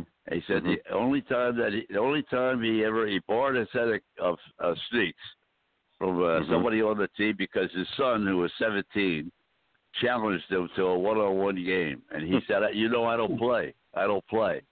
And so his son just kept needling him a little bit, so he finally did. It's the only time he's played since he quit, and talked about playing with his son. But the interesting part was, he said, I play golf 7 days a week, or 5 days a week. He said, I got my handicap down to 7. And he said, when I got to 7, he said the game was not fun anymore. Yeah. He said, because what I do now, I go out and play. He said, I don't worry about going to the first hole and getting a bogey, because if you get a bogey on the first hole and you got a 7 handicap, all of a sudden it's not fun. You're worried about what you're going to get all the way around. Sure. So he said, I go out and play. He said, I may shoot 90. I don't know. But I'm not worried about what I got on the first hole or whether I was still shooting to a 7 handicap. Well, and I think that's a. Where does he Go live? ahead, Roger. Don? Go ahead. Yeah. Where does Bill Russell live? I'm not sure where he lives. To be honest with you, I don't know. Well, I don't know if they said where he. I was surprised because he actually was born in Louisiana. I didn't even know that. Born in Louisiana, then moved to California. His mother died very early, and his father raised a brother too. His father raised the 2 boys, and they were in California. And then he went to Seattle to college, and then of course from there was actually with the Hawks. He was traded from St. Louis to Boston, and that big trade. But I don't. He didn't say. At least I don't think so. He didn't say where he is living right now. I don't know the answer to that question. Well, the only reason I ask because if he's playing 5 days a week, he's got to be playing in a nice climate. Absolutely. Right. Oh yeah. Arizona probably, or L.A., maybe down here in Florida, guys. We don't, That's Cliff Hagan trade, right? Cliff Hagan went to St. Louis. He went to Boston. That's right. Right. Easy Ed McCauley, and but anyway, to make a long story short, we can probably look it up on the computer and see exactly where he lives now. I don't have one right in front of me. He lives in Washington State. Is that where he is? Okay. Yeah. In Washington State? Yep. Yeah. Okay. So he went back to his college days. Yeah. Well, I'll tell you what, if he plays 5 days a week in Washington, he gets wet. If you're out, man, it rains all the time out there, Oregon and Washington. When Frankie was out at Harbor View Hospital out in Seattle, we took a train ride between Seattle and where he was living up in the next state up, and I noticed that when we looked out the window, even the cows had rust on them.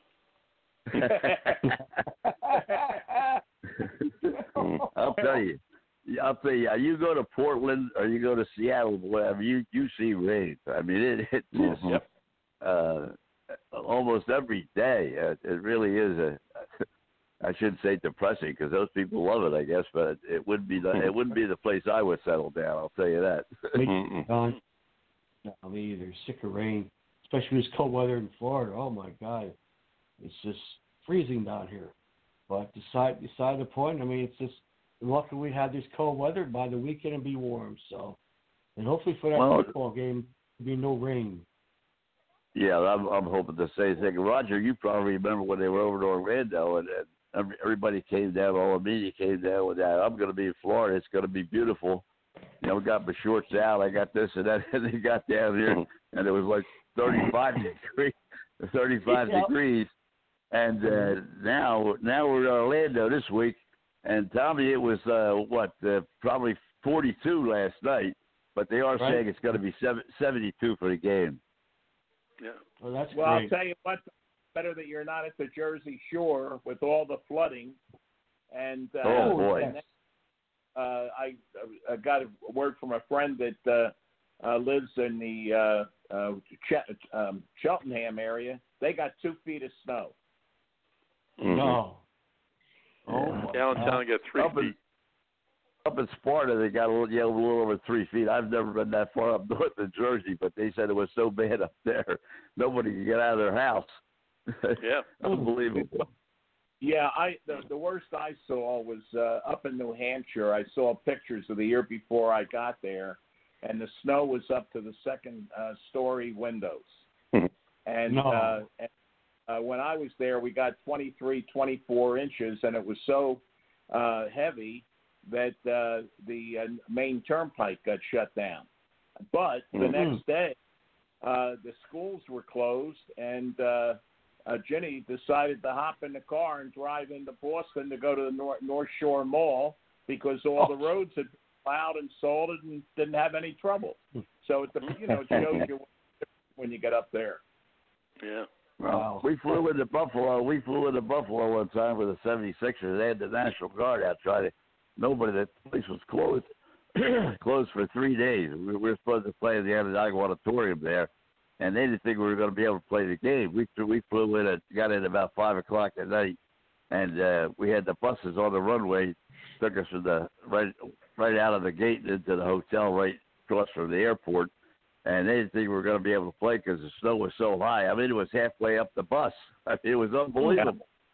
Yeah. That's it. Yeah, it's amazing. Absolutely amazing. And what happens is that, one time they got 2-3 feet in Buffalo, and you go up 7 miles away up towards Niagara Falls, you had like 6 inches, 7 inches. Yeah. Right? Yeah. Because they Doug, have you gotten any feelers? Anything got your finger to ply anywhere? Or tell us a little bit about what your situation is as far as not only the weather, but as you look around for a new position. Yeah, I mean, I'm certainly doing what I can. I think that, by and large, using myself as an example, I mean, I was employed for 16 years. So, I mean, a lot of PGA professionals stick around at their respective clubs for periods of time that make it difficult to, get your foot in the door, so to speak. But, I'm looking around. There's some possibilities. The PGA of America has a job board, no different than, Indeed or any of these other individuals. So, I mean, I'm scouring. There's 1 or 2 opportunities on there. There's one locally here that I'm consulting with a guy to, they lost their PGA pro and they were considering, bringing somebody else in. So, I'm looking around. I mean, I know that, there's opportunities, both inside and outside of the golf industry, and I just have to figure out, what it is that's, best for me in terms of all things considered, I mean, quality of life and travel and, financially and, all these different things. So, we'll take a look once. I should have a better answer for you, hopefully. I know that the company I consulted with to get my resume redone professionally, I mean, I haven't really had a need to redo it for a long period of time, but I should have that copy that I can disseminate to different people that have asked me for it, whether they're members or, submissions to job opportunities. So, I mean, we're doing everything we can. 17 years of your club, right? 17 years you went to club? I was 16, just finished up with my 16th. And, I mean, it's, as you mentioned, Don, I mean, that was a great piece of advice last week. I mean, it takes a little bit of time for you to mentally wrap your head around the fact that, you're no longer getting in your car and driving to that facility and seeing those same members, and your routine is certainly a little bit off. And, I kind of gauge my day based on, how I wake up in the morning in terms of, some mornings I replay that conversation in the GM's office where he dismisses me, and, you just think about it, and it either upsets you, pisses you off, or just gives you motivation to get through your day, where otherwise, maybe you didn't think you had, one more rep on the bench press or whatever. It just kind of, sparks something underneath of you. And, I think a lot of people can go get it different ways. I mean, you guys can certainly interject, but I mean, when someone, lets you go, so to speak, you can stick your head in the sand and kind of do nothing about it, or you can, regenerate yourself and try to, reincarnate, some of what made you successful for the amount of time you did. I mean, I find it, difficult that they couldn't see, what it was that I had to offer, but hopefully somebody else will, and we'll have some better news in the future for you. You'll be all right. Now, Frank, this is the time. Tick, tick, tack. Another great show. Doug, you're my prayers. I'm praying for you. Just send the final position that you love. And I'd like to thank Mr. Don Henderson, as always, Mr. Roger Hendler. First of all, Sonny Hill brought back great childhood memories down with Sonny Hill and over guest Roy Cummings and comments for the Daily News. Thank you for coming on. And Frank, thank you for everything you've done for the show. And Vince the Dallas guys, another great show. Thank you so much. Take care, fellas. We'll do it again next week. For us, yes, but also, hey, Doug, I sent you a number. All right, thank you.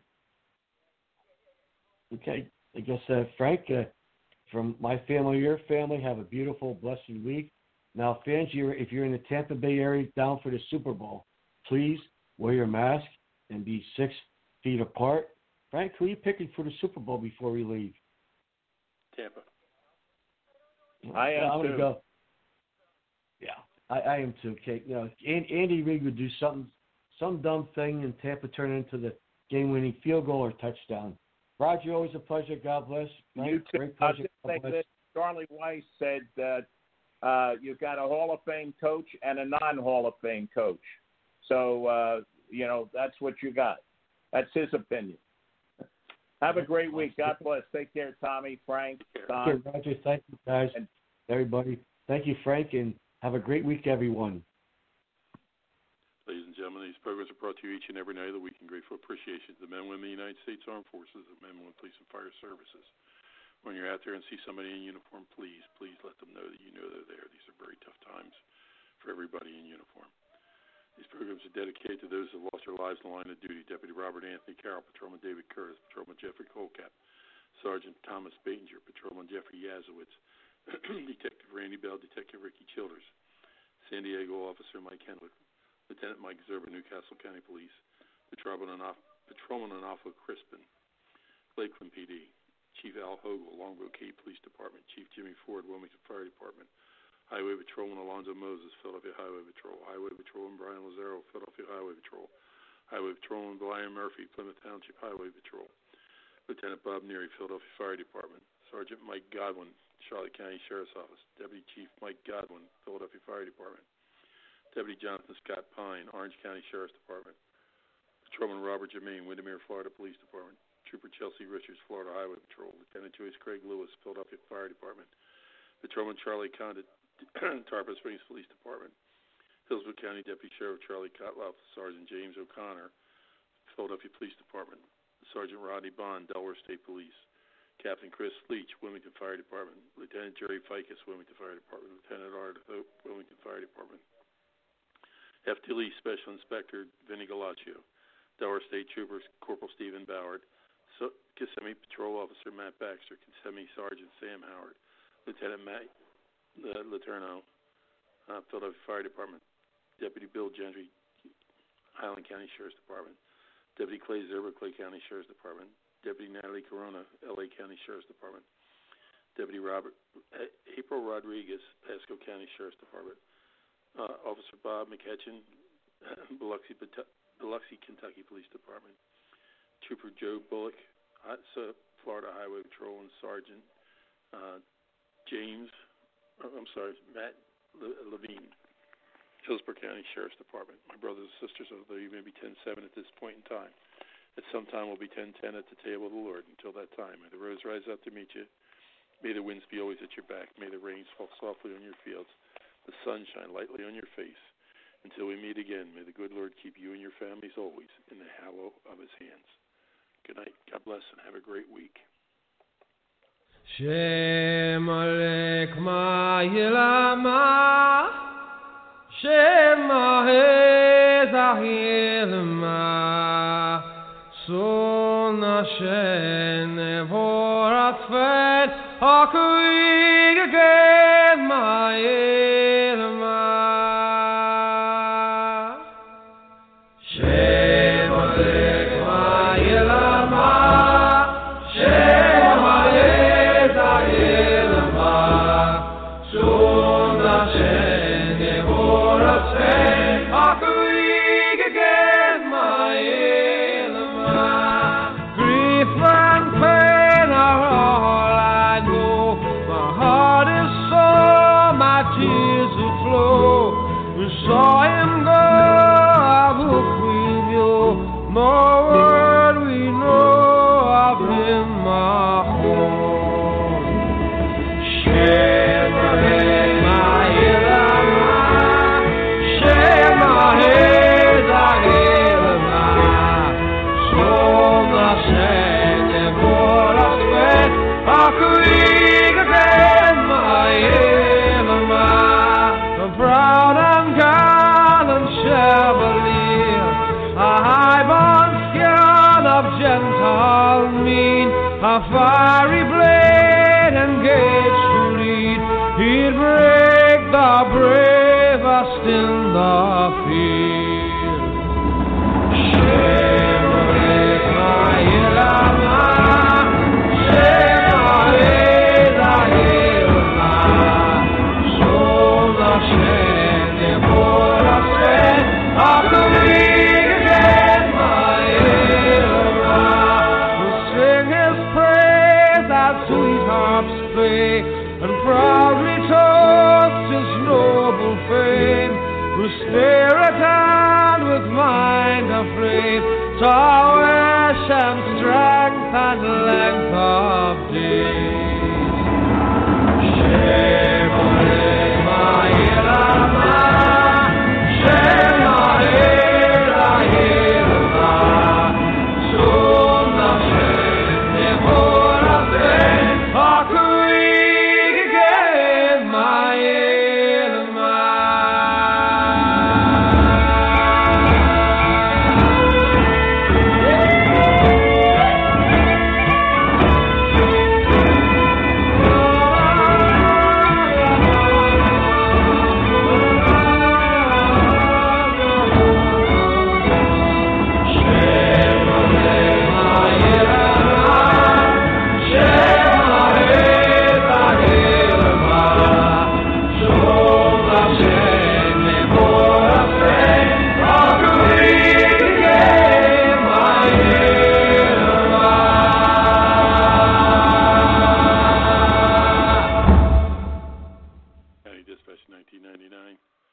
County Dispatch to 1999.